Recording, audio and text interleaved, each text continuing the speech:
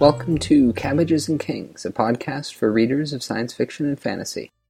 I'm your host, Jonah Sutton Morse. This week, I am interviewing Maureen Kincaid Speller. She is the senior reviews editor for Strange Horizons, by turn a sci-fi critic and copy editor, often all in the space of one day. She reviews science fiction and fantasy for Vector, Interzone, and Foundation, among other places. Also blogs intermittently at paperknife.maureenkincaidspeller.com. She lives with Paul Kincaid in what weather forecasters persist in calling the extreme southeast of the UK, and owns 3 cats with strong views on the timing of breakfast. One of the first bits of feedback I got was from Maureen after she listened to my baffled reaction to the Buried Giant way back in episode 1. Dedicated listeners, you hardy few, may remember this bit of reaction. I don't feel as though I could in any way critique or talk about what I think Ishiguro is trying to accomplish, or how well he does that.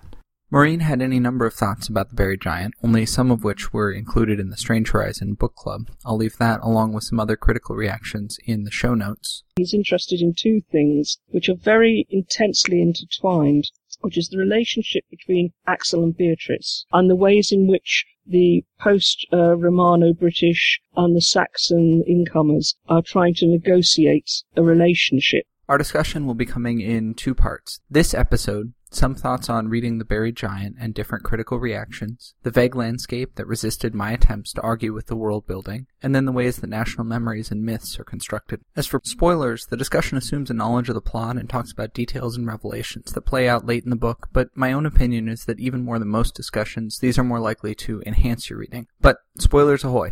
We'll begin with our discussion of reading The Buried Giant.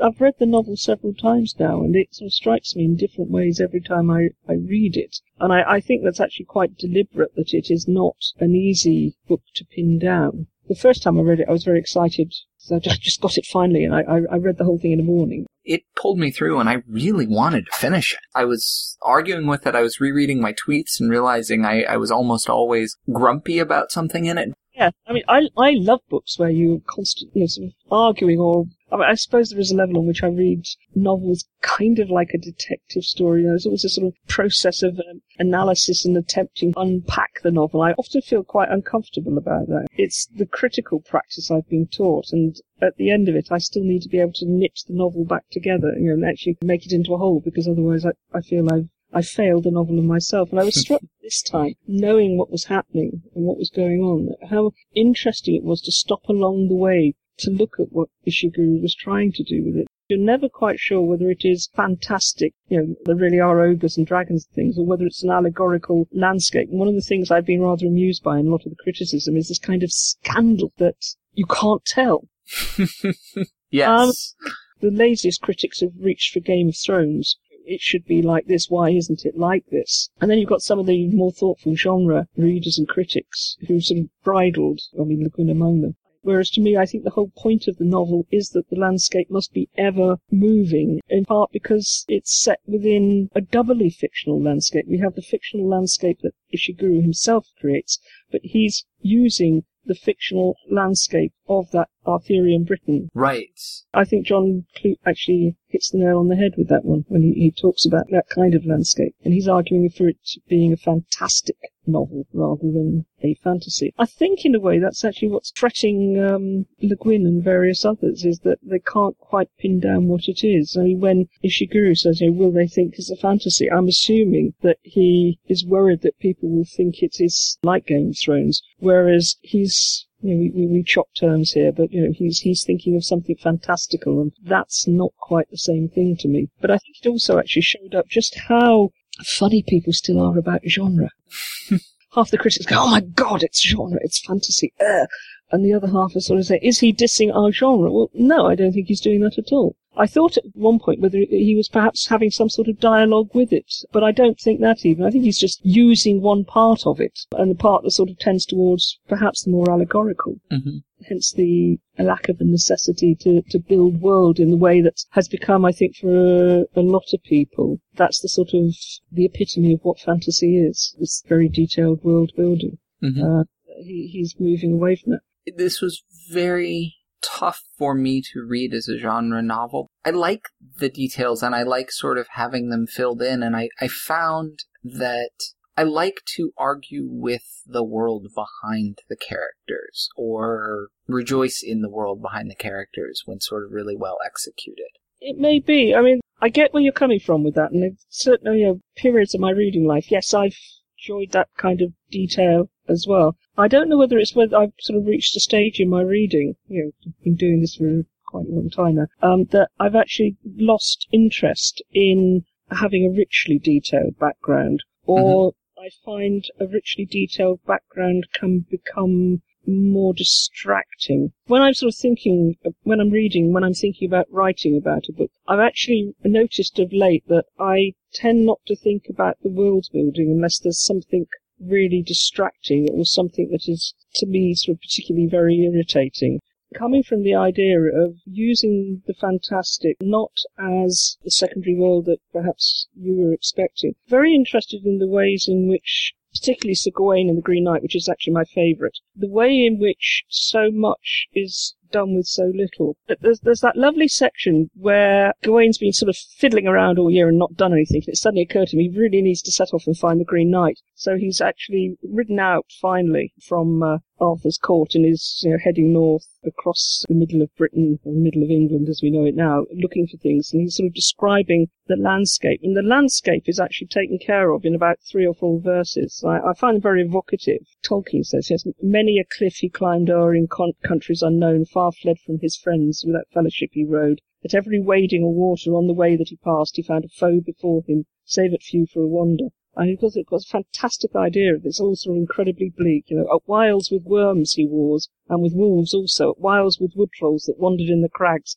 and with bulls and with bears and boars too at times, and with ogres that hounded him from the heights of the fells. So you've sort of got this idea of this landscape, but whereas somebody, I don't know, who should we have as an example? Well, Tolkien is sort of putting in a great deal of detail about this world, and I mean, Tolkien's not by any means the most detailed of them. But what fascinated me is how in Sir Gawain it's just all contained in those few bits, because we're moving on to what they're going to do when he gets to the castle of the Green Knight. And it seemed to me that Ishiguro was doing the same thing, that he's actually inviting us as the reader or the listener to sketch that bit in for ourselves, because it's going to be different for each of us anyway. And it's almost like he's inviting us to engage with the storytelling as well. We're filling in those kinds of detail, but it's not a laziness. It's a collaborative thing. He doesn't need a whole landscape through which to move, because that's not what he's actually interested in. He's interested in 2 things which are very intensely intertwined, which is the relationship between Axel and Beatrice. As a relationship, and how that relationship is maintained, particularly because there's so much they've forgotten. But then that's set against the wider relationship of this kind of fuzzy Anglo-Saxon world, sort of just post-Roman world coming into the waves of migration of the Saxons and the attempt to make it into a Saxon kingdom, and the ways in which the post-Romano-British and the Saxon incomers are trying to negotiate a relationship which is on the brink of falling down. So you've actually got 2 relationships which are on the verge of disintegration because of the attempt to kill Queric, the dragon, the she-dragon. And I think if Ishiguro had gone all out on trying to build a world, that would have been a distraction. That's not what he's interested in. I liked the fact that the background, the world, was kind of misty and fuzzy. And there are several other ways I could justify this to you.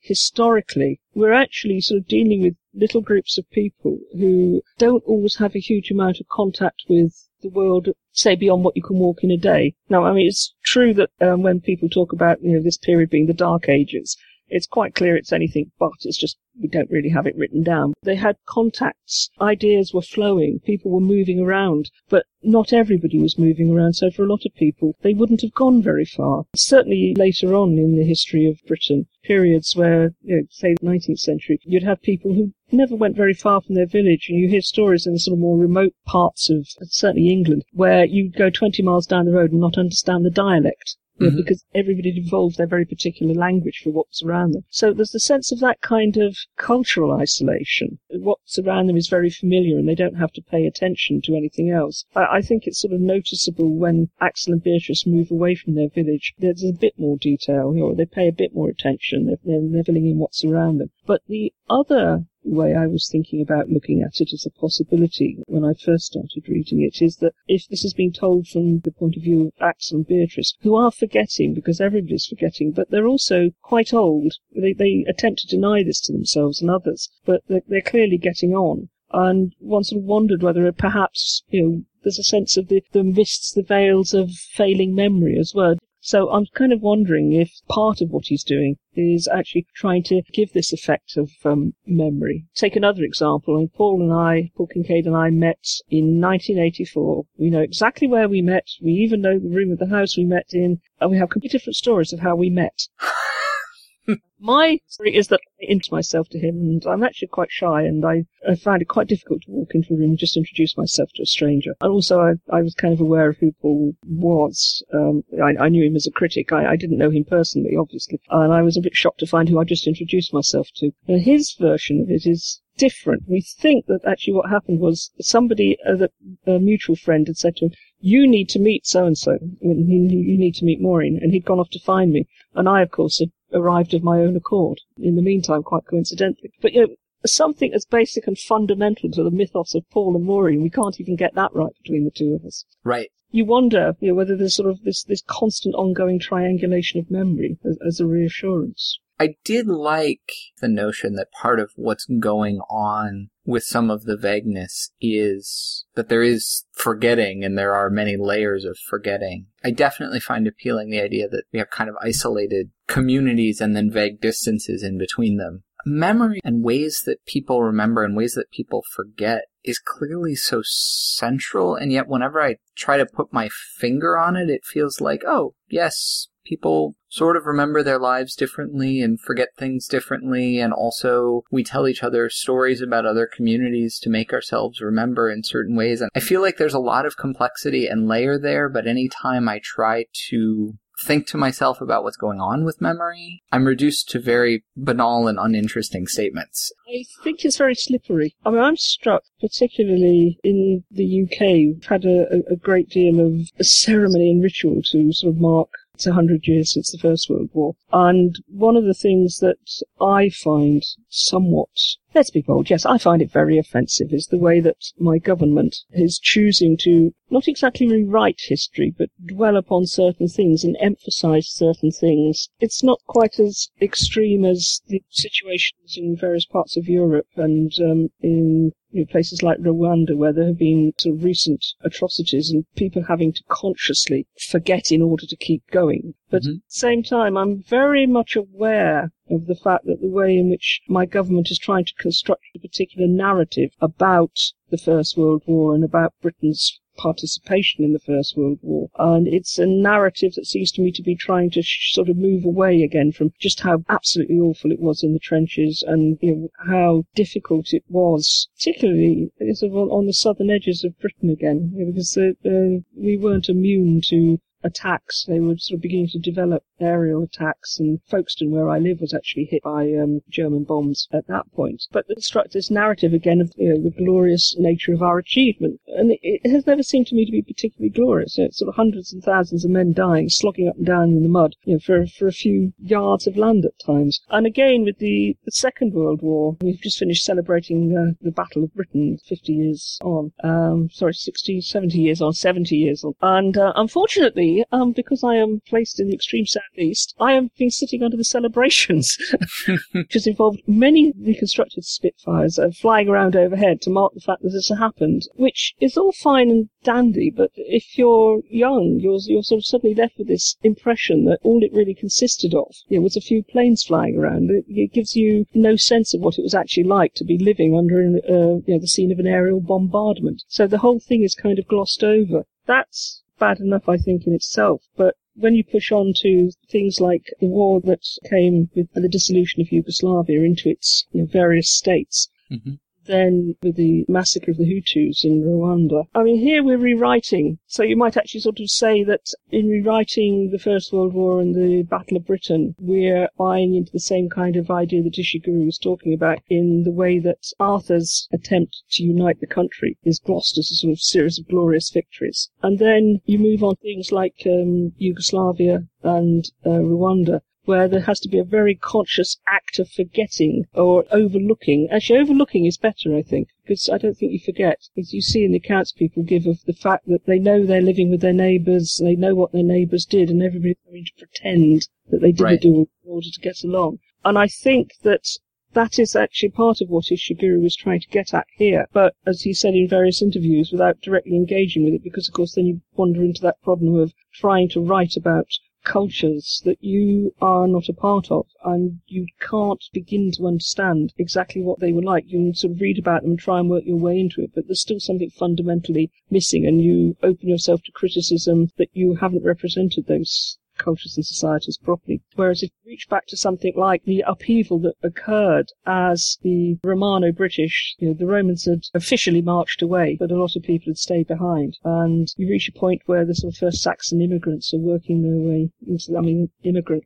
that's a very charged word in Europe at the moment. First Saxon visitors, settlers are arriving, and they're trying to sort of forge a relationship. But that's okay as far as it goes. They've managed to get that far. But the moment you actually have somebody who wants to create what is effectively a sovereign territory, you go back to the previous problem. You can't keep forgetting. Querig becomes the symbol of that forgetting. We're going to move now from forgetting to the formation of myths and the mechanisms of that formation. There's a guy called John James who wrote a series of absolute cracking reworkings of the history of this period, and the first two, Wotan and Not for All the Gold in Ireland, are about a Romanized guy who ends up sort of effectively becoming Wotan. Although he's quite human, he gets caught up in a series of adventures that become sort of mythologized or blended in to a series of stories that already exist. And he's sort of saying, no, well, this is the story that's occurred, sort of blown up about what I did. This is what really happened. And one of the most recent ones, a posthumous novel, has appeared in the last year, and it's The Fourth Guinevere. One of the things that the main narrative talks about is the point when Arthur dies. They needed the myth of Arthur, as Dux Bellorum, and they needed that, sort of the once and future king. They needed that to keep the country together. It seems to me, in a way, that Ishiguro is actually possibly unconsciously riffing off the same idea. He's touching on the fact of having magic works involving Querig, the breath of Querig to keep the country together, is actually buying into the same kind of idea. It's sort of weirdly disconnected, and then at the same time think, well, why not? Dragon breath. Why not? If that's what works, let's do that. But we at a distance, in the same way that we are sitting there thinking ogres, pixies, are thinking, dragon. It's almost like this is all we've got to work on. So what distinguishes us is how we decide to work with that. Do we sort of run with it and say, okay, fine, we don't know? Or are we less accepting? Do we have to be more critical about it? It's almost like Ishiguro saying, there's all these different kinds of sleight of hand going on. Which kind of sleight of hand do you want? Do you want the logical one, or should we have the really weird one, but this might be true too? You had talked about the British government kind of retelling narratives of World War I and II, and also the Rwandan genocide, and the ways people were setting aside things that had happened. And of course, in America, I mean, my mom and I were talking about Barry Giant, and one of the first things she said was, this is race in America. And there was work done, and generations worth of work in terms of physical violent acts, and also writing and rewriting of histories in order to create our understanding of how people are living together right now here in this country. It's sort of interesting to look at all of those different ways of getting at what is the history in the world we live in now and say, sure, dragon breath. Like that is kind of another very similar idea, right? And maybe sort of focusing on results rather than mechanism, because maybe the mechanism doesn't matter quite as much. I think one of the things that's going on is that you've actually reached a point in the novel where younger people, or people who weren't part of the process, as Gawain and Axel were, sort of questioning the process and feeling that the only way they're going to have change is through action rather than stasis. There are two models. There's the static model in which we go on as before, and everybody just forgets what's going on. I think you might actually sort of read the village where Axel and Beatrice start out as a sort of representing what happens when that situation goes too far. It's a very static place if you think about it. Mm-hmm. It's like that bridge that was destroyed in Pristina, the very important, iconic historical bridge that was blown up, and it's been restored. It's become, it's represented as a symbol of the fact that they're moving on, but it's exactly the same as it was. So there's obviously this desire to retain and pretend that things have stayed the same, but you know they're not. Turning back to Axel and Beatrice's village. Doing what they do, what they've always done. They barely remember what's going on. They don't notice things, like the child Marta going missing. Right. So they're sort of basically just keeping going. It's actually when Axel and Beatrice leave the village and go out into the wider world, there's that sense that there's a lot more going on, but they're not quite, they're not at all sure really of what it is. But it's almost actually like the sort of, if you can imagine the dragon's breath sort of eddying around, like mist. And in some places it's thicker, and in other places it's thinner. Mm-hmm. And as they're moving in and out of this, there's this very sort of confused idea. And if you get to a place that's sheltered, perhaps, or there's, not so much of the mist there, like the Saxon village, there's a sense that they're suddenly much more aware that things are happening that people do forget, but they don't forget in quite the same way. Because they don't necessarily forget as much. I think there's an interesting contrast between what goes on in that village. It's a much more organised village. We see the sort of crafts, we see the fact it's got a communal canteen area, the longhouse. There's coming and going, whereas the village that Axel and Beatrice have come from is quite definitely up a backwater, and it's very, very static. So you've actually then already got those two contrasting ideas of what you would do, whether you just do what you've always done, or whether you're looking to a situation where things change and they your sort of material circumstances might improve, or there might be innovation. But then, of course, the moment everybody arrives at the place where Querig is buried or semi-buried, you've got, again, that sort of sense of it being very heavy. But you notice then that it's the younger people who seem to struggle much more against the mist, whereas the older people like Gawain and Axel and Beatrice, who have kind of been there, so to speak, it's easier for them almost to begin to reach back. Mm-hmm. They're losing the habit of forgetting.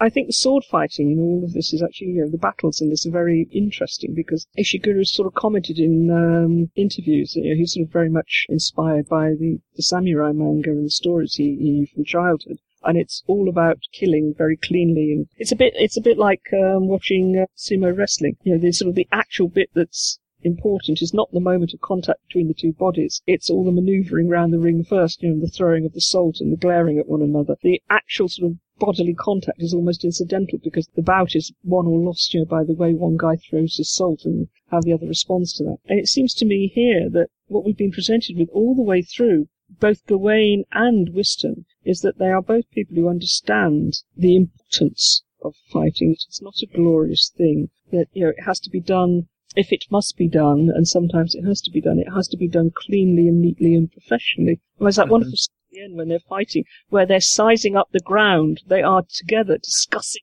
where they will have the fight. And they spend, I think, almost as much time on that as the actual battle.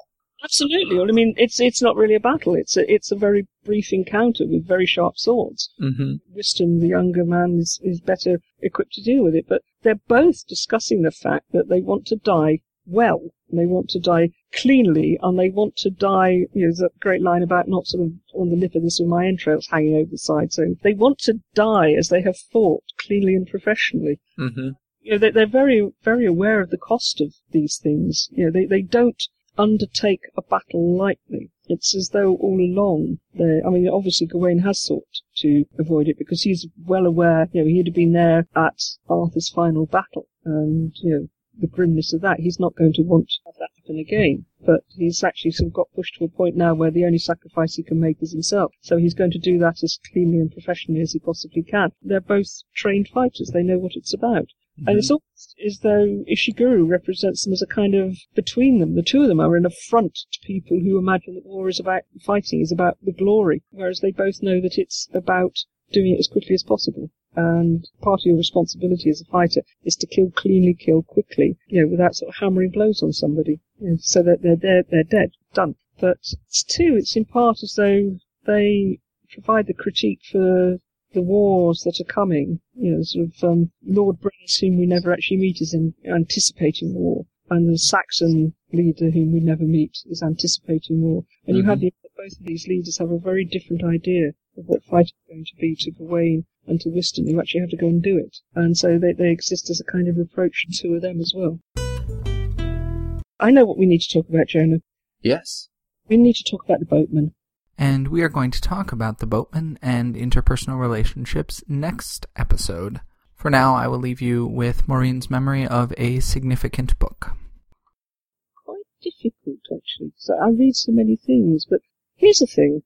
When I was little, I had a set of encyclopedias, Arthur Mee Encyclopedia for Children. And it was very old when I had it, and it was terribly old-fashioned. It was, I think, pre-World War II. But the reason I loved it so much was not because of history or anything, but one of the things it had all through the stories was, all through the volumes, was stories. And they were myths and legends. A lot of them were sort of European foundational myths and sort of stories about Charlemagne, stories about Arthur. And I think I read them so much when I was a child. I think that those are actually, in many ways, the kind of the making of me. They sort of laid the foundation for all the other kinds that I was interested in. To the point where, about 15, 20 years ago, I suddenly realised I needed to have a set. That the childhood set had long since vanished somewhere. I don't know where that went. I was in Hay on Wye, which you perhaps know is one of the book towns in England. It's got the town of 1,000 bookshops, and it seemed it was the place I would actually find a set of these. And indeed, there were many sets of them in Hay on Wye. And I eventually found a very nice set that wasn't too damaged, and I proudly bore them off for £10. It was £1 a volume. And they literally, I look through them from time to time, but they sit on the bottom shelf out the way. But it's that they're there that's important. If I ever need them, they're there. And I don't need to read them. So that's perhaps a very sort of strange and convoluted answer to your question. But it really is important to know they're there, even if I forget about them all the time. Thank you. Thanks for listening to Cabbages and Kings. Please let me know what you think of the show. On the website, cabbagesandkings.audio, there's a feedback form and also a page if you'd like to be on the show. Or just go ahead and email contact@cabbagesandkings.audio. I'm on Twitter @JSuttonMorse. The show is on Twitter @KingCabbageCast. Let me know what you enjoyed, what books you're reaching for now, what I can do to make the show better. The website also has an occasional blog, my running tweets on books I'm reading, and importantly a link to the RSS feed for this show, which you can also find on iTunes and wherever fine podcasts are aggregated. Until next time, enjoy your reading.